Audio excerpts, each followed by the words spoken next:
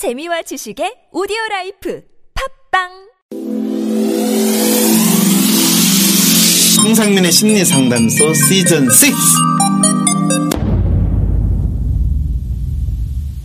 안녕하세요. 황상민의 심리상담소 시즌 6 시작하겠습니다. 새로운 대통령에 대한 기대도 생기고요. 세상이 뭔가 바뀔 것 같은 그런 마음이시지 않으세요? 네, 진짜 그럴 것 같아요. 네, 오늘도 영혼 없이 이 좋은 말씀 해주시는 그분이 누구시죠? 네, 안녕하세요. 영쌤입니다. 네, 영쌤. 오늘 불러오면 영혼인데 아직도 영쌤이시군요. 예. 오늘 또 이 산뜻한 얼굴로 나타나신 이 잘생기신 분 누구세요? 안녕하세요. 철도를 사랑한 남자 철쌤입니다. 아, 철도를 사랑한 남자 철쌤. 네, 오늘 사연 한번 읽어봐 주시겠어요? 안녕하세요. 현재 무직인 28살입니다. 대학교를 입학하고 1년 정도는 의욕적으로 동아리 활동이나 학과 생활, 공부를 성실히 했지만 2학년이 되면서 학교 전공 공부, 회계학이나 학교 생활, 교우관계 적응을 잘 못했습니다. 회계사 시험 준비 핑계로 휴학도 하고 졸업 후에는 공무원 시험 준비를 핑계로 취업 준비를 하지 않았습니다. 몇 번의 공무원 시험을 치른 후 이제 더 이상 시험 치지 않겠다고 결정했습니다. 그러나 어떻게 취업 준비를 해야 하는지, 어떤 직업을 가져야 하는지, 앞으로 어떻게 살고 싶은지 아무런 생각도 느낌도 없습니다. 요즘 저의 생활은 아침에 일어나서 잠들 때까지 인터넷을 하며 현실을 도피하고 잠자리에 들 때는 시간을 되돌려서 다시 살고 싶다는 망상을 하며 잠자리에 듭니다. 집 밖으로 잘 나가지도 않고 잘 씻지도 않습니다. 취업이라는 과제에서 도망가고 싶습니다.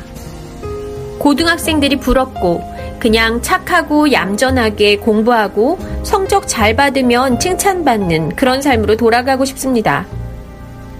또 어떨 때는 과거로 돌아가서 실패 없이 성공적인 커리어를 쌓아서 번듯한 직업을 가지고 돈도 잘 버는 이상적인 나를 상상하며 현실의 나를 지우려고 안간 힘을 씁니다. 토익이니 인턴이니 그런 스펙도 없어서일까요? 앞으로 무엇 하면서 내가 삶을 살아갈까라고 막연히 상상해보면 공장에서 일용직을 전전하거나 식당에서 설거지하고 편의점 아르바이트를 하는 비정규직의 내 모습밖에 떠오르지 않습니다. 제 마음속에는 이런 공포가 있습니다. 대충 아무 곳에나 취직해서 비정규직으로 돈 벌다가 집은커녕 안정적인 생활도 못 꾸려나가고 특별한 취미나 진로 없이 직장, 집을 반복하면서 우울하게 살다가 결혼도 못하고 안 하고가 아니라 노년에 쓸쓸하게 폐지를 주우면서 컵라면으로 생계를 잇는 내 모습이 떠오르는데 그게 진짜로 이루어질까봐 겁이 납니다. 지푸라기 잡는 심정으로 WPI 검사를 했는데 타인 평가를 할 때는 무척 힘들었습니다. 인간관계가 다 끊어져 제 주변 사람들은 가족뿐인데 가족에게 빙의해야 할지 기억 속의 친구나 동기들에게 빙의해야 할지 헷갈렸습니다. 그래서 제가 제대로 검사를 했는지도 확신이 서지 않습니다. 앞으로 취업을 해야 하는 나는 어떤 마음가짐으로 살아야 현재 생활에서 변화가 있을까요? 저도 생각과 마음이 긍정적으로 바뀌어서 취업도 하고 제가 잘할 수 있는 분야도 찾고 인생도 행복하게 살고 싶습니다.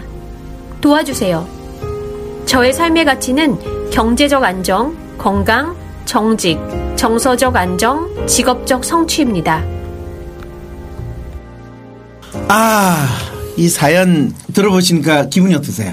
왜 이렇게 무기력증에 빠졌는지 조금 이해가 안 가게 돼요. 무기력증에 빠진 게 이해가 안 된다. 저는 이제 잠깐 교육학과를 다녔었거든요. 네. 제 친구들이 다 임용고시를 볼 때 이런 현상들이 일어났어요. 그렇죠. 시험을 쳐도 떨어지고 끼꼬물이처럼 그냥 집안에 틀어박혀서 사람들하고 연락도 안 하고. 그렇죠. 임용고사를 통과를 하잖아요. 네. 임용고사 통과하고 나서 또 임용되기를 기다리는데 또 완벽하게 좀비가 돼요. 그러면 이제 교단에 딱 써가지고 네. 그 학생 학생들을 어떻게 되죠? 좀비화 시키겠네요. 그렇죠. 지금 대한민국의 교육은 사교육이냐 공교육이냐 문제가 아니라 이미 교사가 되는 과정에서 거의 좀비로 변신한 이 선생님들이 학생들을 완벽한 좀비의 후계자로 만드는가 이 과정에 들어갔다라고 한국 교육의 상황을 이야기하면 제가 너무 한국 교육을 무시무시하게 지금 바라보고 있는 걸까요? 네, 그렇습니다. 네.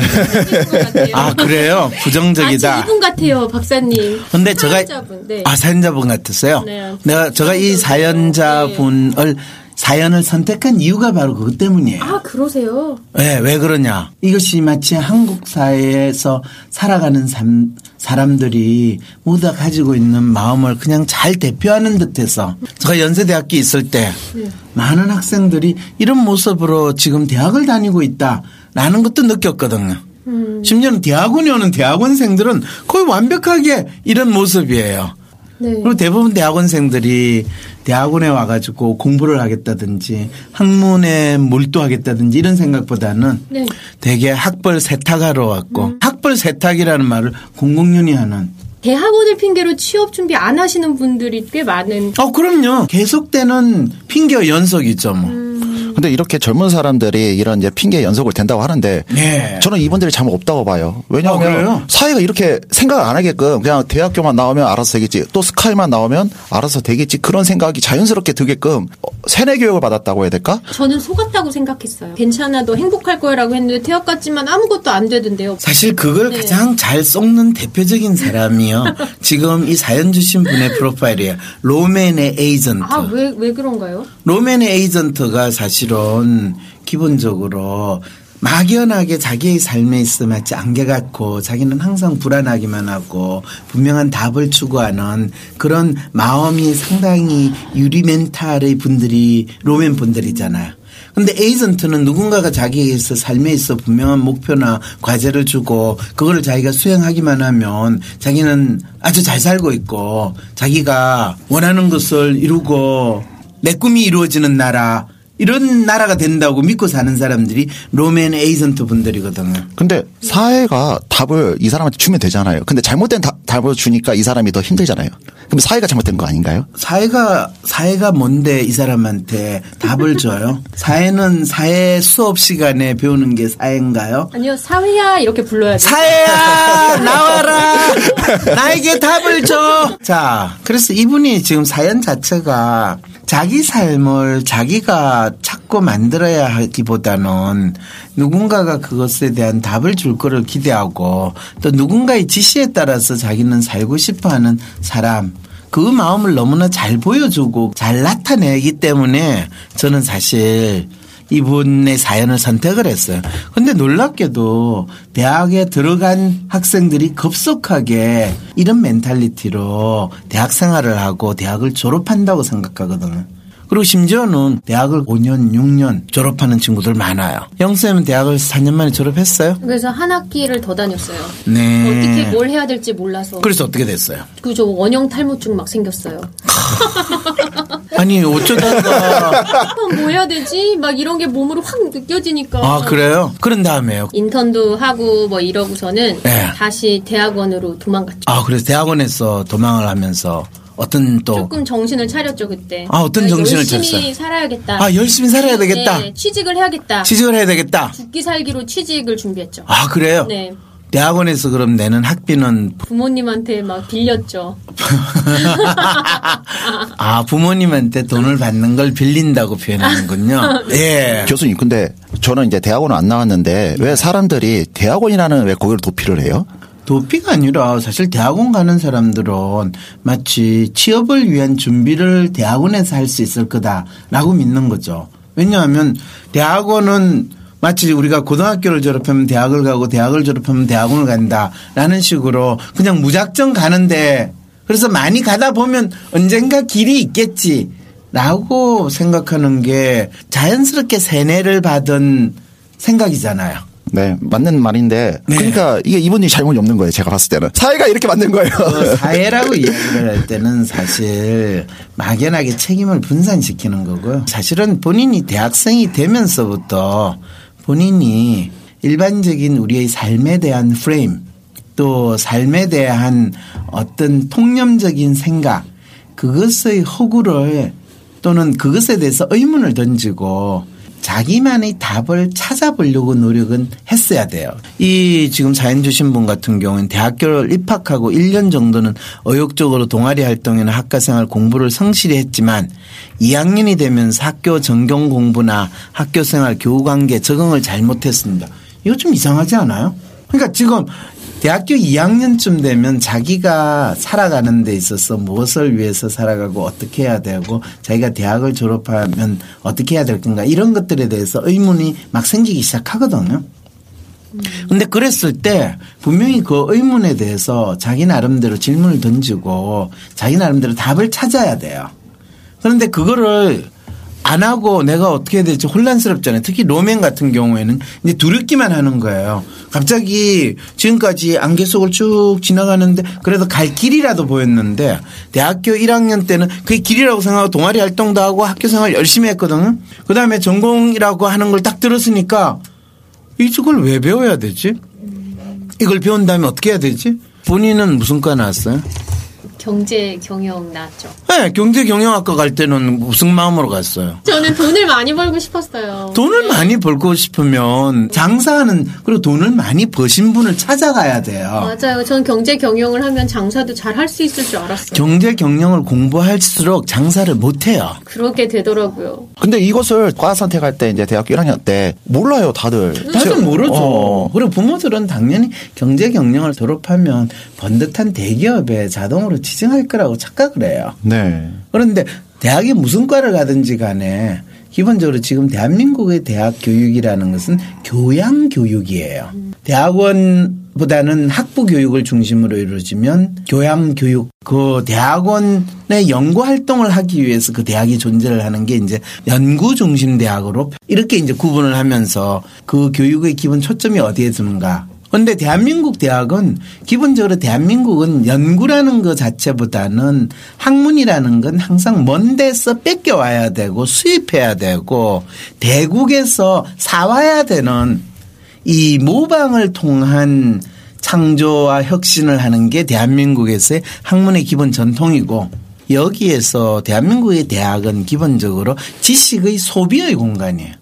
그럼 지식의 소비의 공간에서는 가장 중요한 게 뭐냐 하면 레테러, 브랜드예요.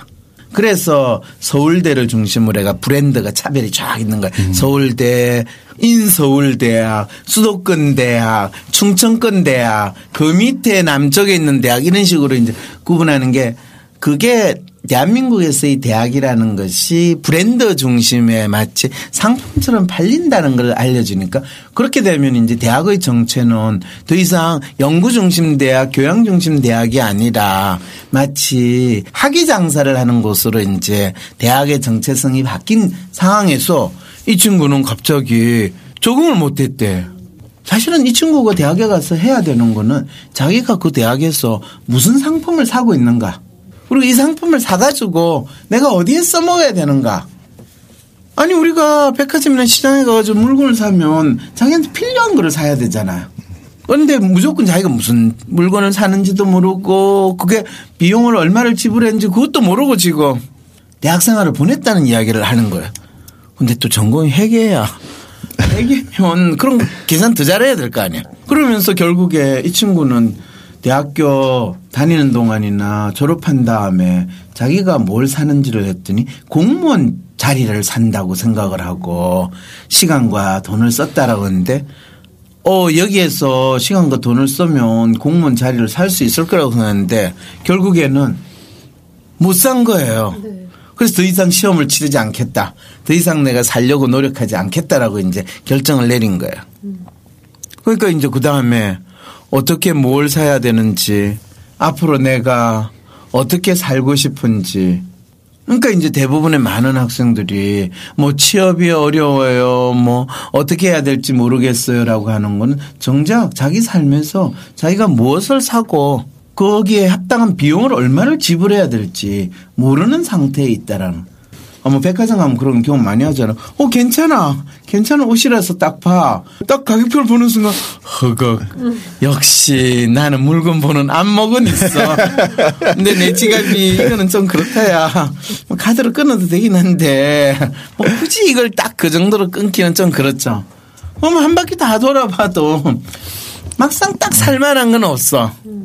이런 상태에서 이제 그냥 지내는 거죠. 황상민 박사님의 신보. 좋은 대통령이 나쁜 대통령이 된다. 대통령을 선택하는 한국인의 심리를 밝힌 책. 그들의 속마음은 무엇인가?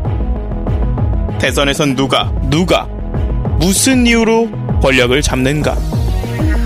2017년 장미대선. 이 나라의 진정한 주인이 되고 싶은 국민을 위한 책. 황상민 박사님의 신보. 좋은 대통령이 나쁜 대통령이 된다. 지금 전국 온오프 서점에서 만나보실 수 있습니다. 19일 저녁 8시 최인화 책방에서 북콘서트도 준비되어 있습니다. 북콘서트 신청은 팟빵, 황심소 네이버 카페, 페이스북 등 공지사항의 링크를 통해 사전 신청해 주세요.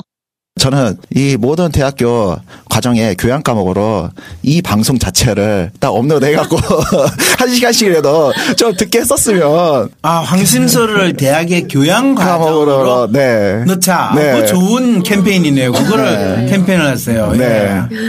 실제로 그렇게 되면 이 대학생들이 자기의 삶에 대해서 너무나 뻔하게 듣던 거, 마치 경제경영학과를 전공하면 나중에 경제경영을 잘 알아서 취업에 도움이 될 거다.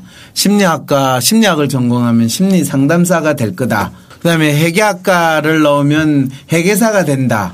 허황되다라고 하기보다는 그렇다고 틀리지는 않지만은 결코 맞지도 않은 이런 생각을, 사실은 대학 자체를 막연히 직업 전문 학교라고 생각한 사람들한테는 이 말이 맞을 수도 있지만 대학은 결코 직업 전문 학교가 아니거든요. 대학교의 교양과가 아니라 아예 고등학교 3학년. 맞아. 3학년 네. 학생들한테 한 달에 한 번씩이든 아니면 그냥 하루에 한 번씩 들어보게 하는 네. 그런 과정으로 하는 것도 그것도 재밌을 것 같은데. 근데 진짜 놀랍게도요. 고등학교 3학년이구나. 3학년 애가 얼마 전에 저한테 개인 상담을 신청을 해가지고 개인 상담을 했는데 자기가 공부를 하는데 공부가 전혀 마음에 안 잡히고 자기가 지금 앞으로 어떻게 해야 될지 걱정이 돼가지고 이제 그걸 이야기하는데 너무 힘들었겠다 얘야. 그래서 어떻게 했니? 그럴 때 자기 힘들었을 때 글을 썼대요. 너무 잘했다 너. 근데 사실은 자기가 어떻게 해야 될지 모르고 상당히 답답할 때 누군가에게 하고 싶은 이야기를 글로 쓰는 거는 엄청나게 좋은 심리 치료 기법이거든요. 근데 그 아이가 스스로 그걸 했다는 게 저는 너무 기특한 거예요. 어떻게 너 스스로 그걸 알았구나. 진짜 잘했다. 그걸 혼자서 가만히 이야기 안 하고 답답하게 있으면 진짜 더 큰 마음의 병이 될 수도 있고 더 본인 스스로 파괴적인 행동을 해요. 그런데 이 친구 같은 경우에는 글도 안 썼어요. 그리고 스스로 자기를 포기하고 자기를 방기하는 그런 행동을 하는 거예요. 지금 잠자리에 들 때는 시간을 되돌려서 다시 살고 싶다는 망상을 하며 잠자리는데 누구나 잠자리 들 때는요 시간을 되돌려서 오늘 하루 내가 좀 보람차게 살았어야 되는데 그런 생각을 해요. 그건 망상이 아니에요. 그리고 집 밖으로 잘 나가지도 않고 잘 씻지도 않아요. 이거는 자기를 포기하는 사람들이 잘해요. 이 친구 집도 웬만큼 먹고 살만한 것 같아요. 네, 그러니까 백수로 살 수 있는 조건이 있거든요. 그렇죠. 먹여주고 재워주고 가끔씩 땡깡 부리면 용돈도 주고. 그렇죠. 네.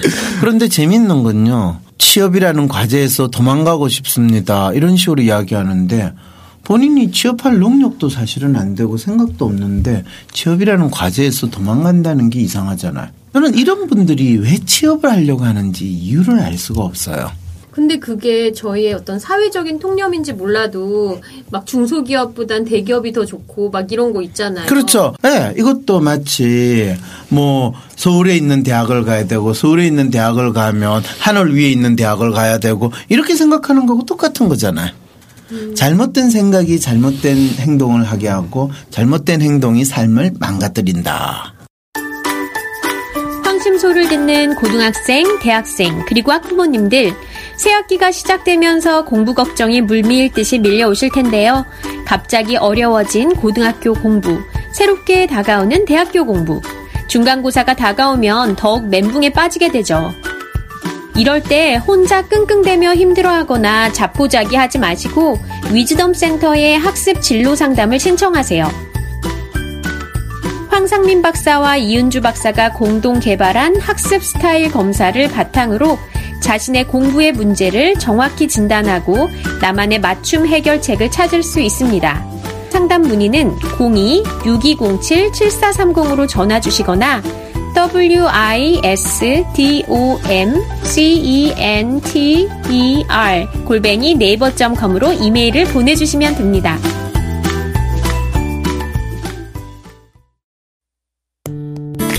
위즈덤 센터에서 열리는 WPI 기본 과정 워크샵 안내입니다.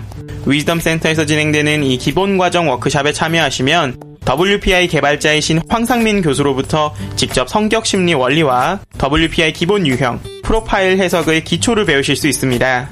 자기 자신을 있는 그대로 바라보고 사랑하고 싶으신 분, 내가 살아가면서 겪고 있는 반복적인 문제를 이젠 풀어보고 싶으신 분, 가족과 직장 동료들과의 관계에서 불안하고 고민이 있으신 분, 자기 분야에서 WPI를 활용하고 싶으신 분, 그리고 WPI를 활용한 상담과 코칭에 관심이 있으신 분, 이 밖에도 다양한 필요를 가지신 여러분들께 좋은 배움의 기회가 될 것 같습니다. WPI 기본과정 신청 또는 문의사항은 위즈덤 센터 홈페이지 공지사항을 확인하시거나 전화 또는 메일 주시기 바랍니다. 전화번호는 02-6207-7430, 이메일 주소는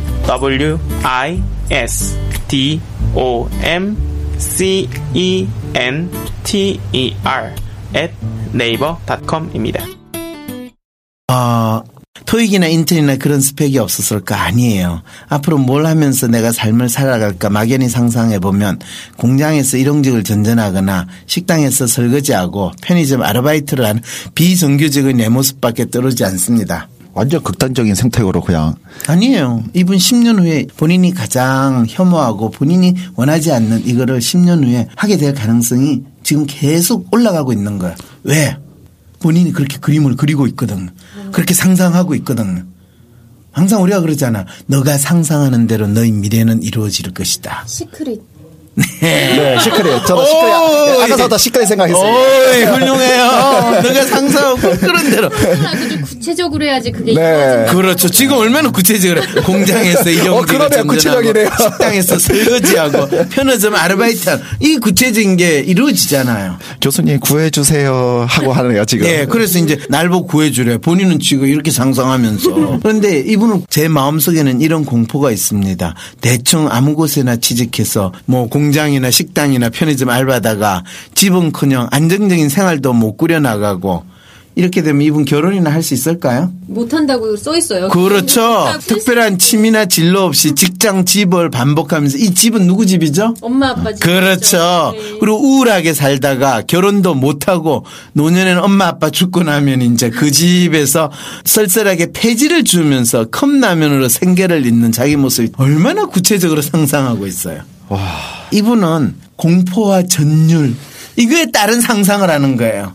지금 뭐 이라크에서 부러지는 것도 아닌데 공포와 전율에 따른 상상을 하기 때문에 제대로 된 상상을 힘든 거예요. 저는 참 신기한 게 본인이 28살이 될 때까지 본인에 대한 긍정적인 상상은 왜 전혀 못했을까? 자꾸 계속되는 실패라고 할까요? 뭐 시험을 봤는데도 잘 안 되고 이런 실패 때문에 봐봐요. 그거는 시험을 봤는데 그 시험에 대해서 올인하고 목숨을 걸고 자기가 시험 공부를 했냐. 시험은 그냥 핑계로 살았는데. 그러니까 절실함이 없이 그냥. 네. 그러면 절실함을 어떻게 가질 수가 있어요. 엄마 아빠 생존하시고 웬만큼 돈 벌어가지고 내한테 먹고 사는 거 용돈까지 주는데 절실함을 왜 가져요. 헝그리에서 하지 않는데 어떻게 헝그리예요. 그러면 본인이 즐거운 거 이런 거를 찾지 않은 건가요? 그렇죠. 여기서부터 이제 우리는 이 사람을 움직이게 하는 욕망이 뭐냐. 우리가 보통 동기라는 표현을 하잖아요. 동기를 가져. 그때 그 동기라는 걸 그냥 구어로 말로 이야기한다고 하는 게 아니에요. 욕망이라는 것을 구체적으로 표현할 때 저는 이 친구를 만약에 1시간 상담을 하고 나면 이 친구를 움직이게 하는 삶의 욕망이 무엇인가라고 하면 사실은 로맨의 에이전트 같은 경우는 자기 스스로 욕망을 가지기가 쉽지 않아요. 왜냐하면 항상 그 욕망은 누군가에서 주어지는 과제가 자기 욕망이라고 생각하거든. 그럼 이 친구한테는 너가 6개월 동안 이거를 해, 1년을 이거 해, 그 다음에 2년을 이걸 해 하는 과제를 줄 수도 있거든요. 근데 아무도 이 친구한테 그 과제를 줄 생각을 안 한 거죠. 왜? 그 친구가 그만큼 과제를 원했다고 이야기를 안 했으니까. 그래서 간혹 가다가 제가 어떤 상담하러 오는 친구 보면 저희 어떤 가장 드라마틱한 과제를 줬냐면요. 이분은 어떤 생각을 하냐 하면 자기는 공무원 시험 공부하는 것보다 마음이 안정되게 지내고 싶대요. 그래서 혹시 결혼을 하시는 거에 대해서는 어떻게 생각하세요? 그랬더니 괜찮은 사람 만날 수 있으면 결혼할 생각도 있대요. 그러면요. 공무원 시험 준비하는 거는 조금 중지하시고 주위에 있는 사람한테 소개를 해달라고 이야기를 좀 하세요. 그랬거든요. 네. 정확하게 한 달 반 후에 연락이 왔어요. 그래서 아니 상담한 지 얼마 안 됐는데 이렇게 연락 오고. 그래서 본인이 원하는 게 뭐예요? 그랬더니 자기가 지금까지 뭐 몇 사람은 사귀어봤지만 이 사람하고 결혼하고 싶다는 생각이 드는 사람이 처음이라는 거야. 그럼 결혼하시면 되겠네요. 그런데요. 만원 네가 먼저 공무원 시험 통과해가지고 시집갈 돈이나 마련해라 이러면서 펄펄 뛰는데요. 그러면 오빠 부모님은 결혼한다 그러면 뭐 할까요? 싫어할까? 오빠가 나이가 30 넘었으니까 결혼한다 그러면 부모님 좋아하지 않겠어요? 오빠 집에 빈 방은 있대요. 오빠가 있는 방도 괜찮은데 근데 결혼을 하면 다 시부모하고 따로 아파트를 얻어서 사는 거 아니에요? 지금 결혼하는 게 중요한 거예요. 시부모와 따로 아파트를 사는 게 중요한 거예요. 아빠랑 결혼하면요. 그냥 어디나 살아도 상관이 없어. 그러면 오빠한테 그렇게 이야기하세요. 오빠하고 결혼하는 거를 위해서 나는 시부모님을 모시고 살겠다. 근데 시어머님을 어떻게 모시고 하나요? 지금 보세요. 본인이 결혼해가지고 뭘 해야 되죠? 그리고 본인이 왜 지금 처음에 내한테 상담하러 왔어요? 공무원 시험 준비를 하는데 마음이 안정은 안 되고 어떻게 해야 될지 모르고 진짜 공무원 시험을 해야 될 절실한 이유가 있는 것 같지도 않고 이래서 진짜 나의 욕망이 뭔가에 대해서 저하고 이야기를 해보니까 마음에 드는 사람하고 진짜 결혼을 하고 결혼을 하면 내가 안정되고 앞으로 어떻게 살아야 될지 더 분명해질 것 같다라는 걸 이야기했잖아요. 맞아요. 그럼 결혼을 했죠. 그 다음에 뭐 해야 되죠? 공무원 시험을 봐야죠. 며느리가 공무원 시험 준비하겠다 그러면 시부모님은 어떻게 반응을 할까요? 그래. 너가 공무원 시험 준비를 해서 내년에는 꼭 시험에 합격해야지. 신랑 나갈 때 너도 같이 나가도록 해라. 도시락까지 싸줄게. 그래서 둘이 손잡고 이 남편은 직장 가고 이 친구는 도서관이나 독서실 가면 되는 거예요. 그랬더니 그런 방법도 있네요. 그리고 며느리가 공무원이 되면 애까지 나오면 애도 키워준다고 그래요. 그럼 이분도 결혼이 약간 답이 될 수 있다는. 저는 답이라고 하는 게 아니라 네. 지금 본인이 가지는 욕망의 정체를 이분은 전혀 모르니까 결혼을 내가 이야기를 꺼내면 더 취업을 해야 한다라는 유일한 하나의 답만 가지고 지 삶을 설계하고 있는데 그 취업이라는 것 자체가 뭔지조차 모르면서 저를 구원해 주세요 하는 그 마음으로 지금 취업은 하고 있잖아요. 앞으로 취업을 해야 하는 나는 어떤 마음가짐으로 살아야 현재 생활에 변화가 있을까? 얼마나 자기 문제에 대한 생각을 도저히 못하고 있다라는 것을 이 질문에서 던져요. 보세요. 저도 생각과 마음이 긍정적으로 바꾸어서 취업도 하고 제가 잘할 수 있는 분야도 찾고 인생도 행복하게 살고 싶어요. 도와주세요. 잘할 수 있다라는 것을 알게 되는 거는 최소한 10년이 걸려요. 그런데 잘할 수 있는 문제를 찾기는 뭘 찾아요. 본인이 무조건 해야 되는 건데. 그러면 생각과 마음이 긍정적으로 바뀌어서 취업도 하고 지금까지 생각과 마음이 부정적이라서 취업을 못했다고 생각하고 취업을 못한 이유는 아무도 당신을 필요로 한 곳이 없기 때문일지도 모르고 당신이 가고 싶어하는 곳이 없기 때문일지 몰라요. 그래서 생각과 마음이 긍정적으로 바뀐다라는 게 무슨 말인지도 나는 모를 것 같아요. 이분은.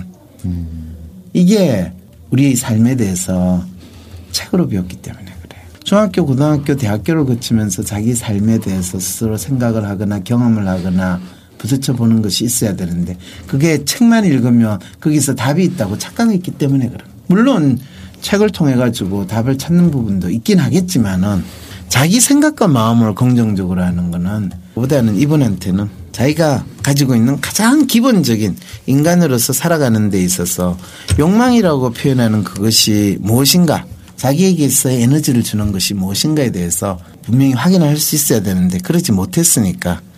그래서 본인이 도와달라고 하는데 이런 경우에는 자기의 절망을 구체할 게 아니라 욕망을 구체할. 근데 교수님 얘기를 듣다 보면 이분은 계속 절망 지금 그래갖고 나한테 도대체 어떻게 하라는 얘기야 하고 있어요. 일단 가장 구체적인 거 희망을 가질 수 있는 건 나와 같이 살 사람을 찾아보거나 구하면 된다요.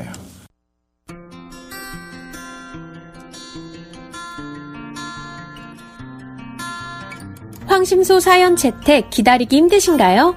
황상민 박사에게 직접 개인 상담을 받아보시는 건 어떨까요? 또 힘들긴 하지만 공황장애나 우울증 같은 정신병 진단은 받지 않았으니 상담받을 일은 아니라고 그렇게 믿고 계신 분들 계신가요? 우리는 감기만 걸려도 여드름만 나도 병원에 가죠. 하지만 마음의 아픔에는 왜 마음을 진단하고 치료하는 전문가를 찾지 않을까요? 마음의 전문가 황상민 박사에게 개인 상담을 통해 마음으로부터 출발하여 몸과 마음의 건강을 찾는 단서와 용기, 위로를 경험해보세요. 상담을 받는 것은 내 인생이 실패했거나 비정상임을 의미하진 않습니다. 오히려 당신은 나의 문제를 직면하고 적극적으로 살아가려 하고 몸만큼 마음의 중요함을 아는 사람입니다. 이제 삽질을 그만두고 싶으신 분, 위즈덤 센터로 개인 상담 신청을 하세요. 당신의 삶을 바꿀 통찰을 얻는 기회가 만들어집니다.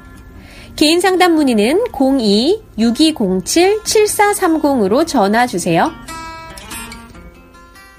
자, 그럴 때 재밌는 건 이분의 삶의 가치는 경제적 안정, 건강, 정직, 정서적 안정, 직업적 성취인데 진짜 결혼하는 것보다 더 좋은 방법이 없는 것 같아요.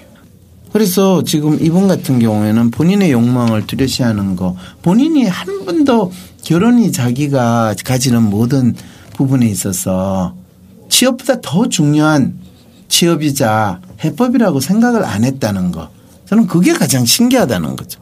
실제로 그러한데. 되게 좋은 솔루션 같고 느낌이 드는데 남자면 혹시 이분이 남자라면 남자는 결혼이라는 것도 힘들잖아요. 이런 여자거든요. 그러니까 남자도 있을 거 아니에요. 이런 프로파일. 아, 이런 프로파일요? 네.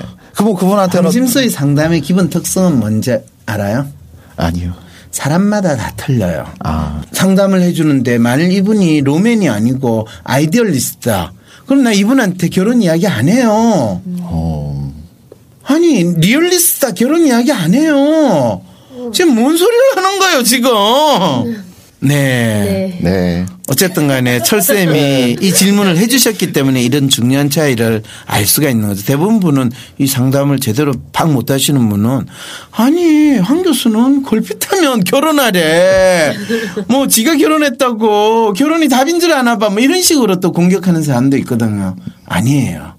로맨의 경우에는 상당히 놀라운 솔루션이 결혼이 상당히 중요한 솔루션인데 지난 10년 사이에 대한민국의 젊은이들의 삶에 있어 결혼은 자기 삶에 있어 솔루션이 되면 창피하고 하지 말아야 되고 거부해야 되는 식으로 엉뚱한 생각을 하는 거예요. 그러면서 사람들은 전부 다 돈을 벌어야 되고 취업을 해야 된다 착각을 하는 거예요.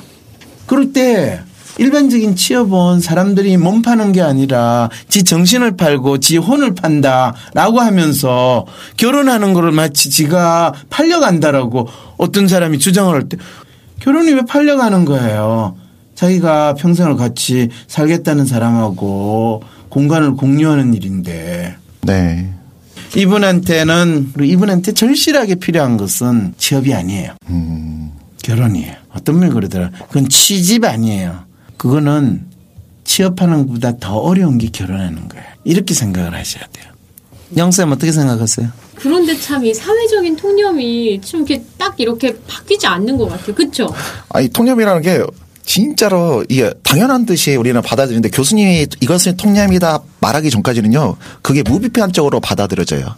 그렇죠. 네. 그거는 대부분의 사람들이 생각하는 능력을 잃어버리고 이미 이 사회에 살고 있기 때문에.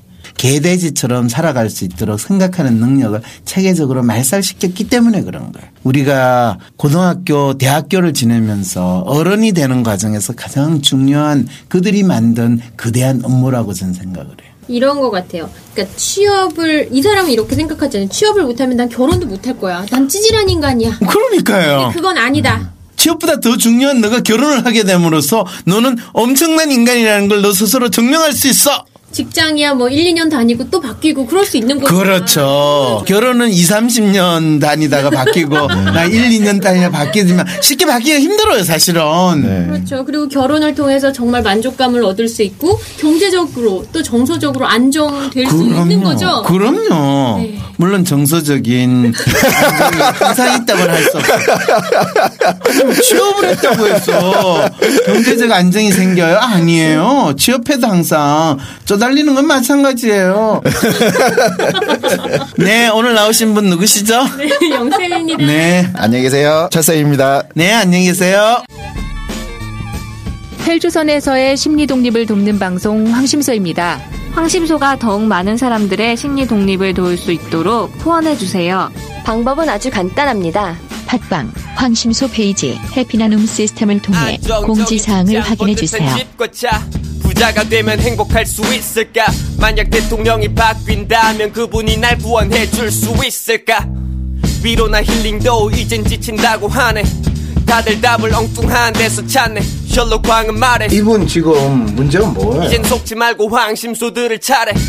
너와 날 제대로 알고 싶다면 남 탓 그만하고 홀로 서고 싶다면 새로운 변화를 만들어가고 싶다면 후원하기 클릭 황상민의 심리상담소. 총괄의 서지영 편집의 천천이었습니다.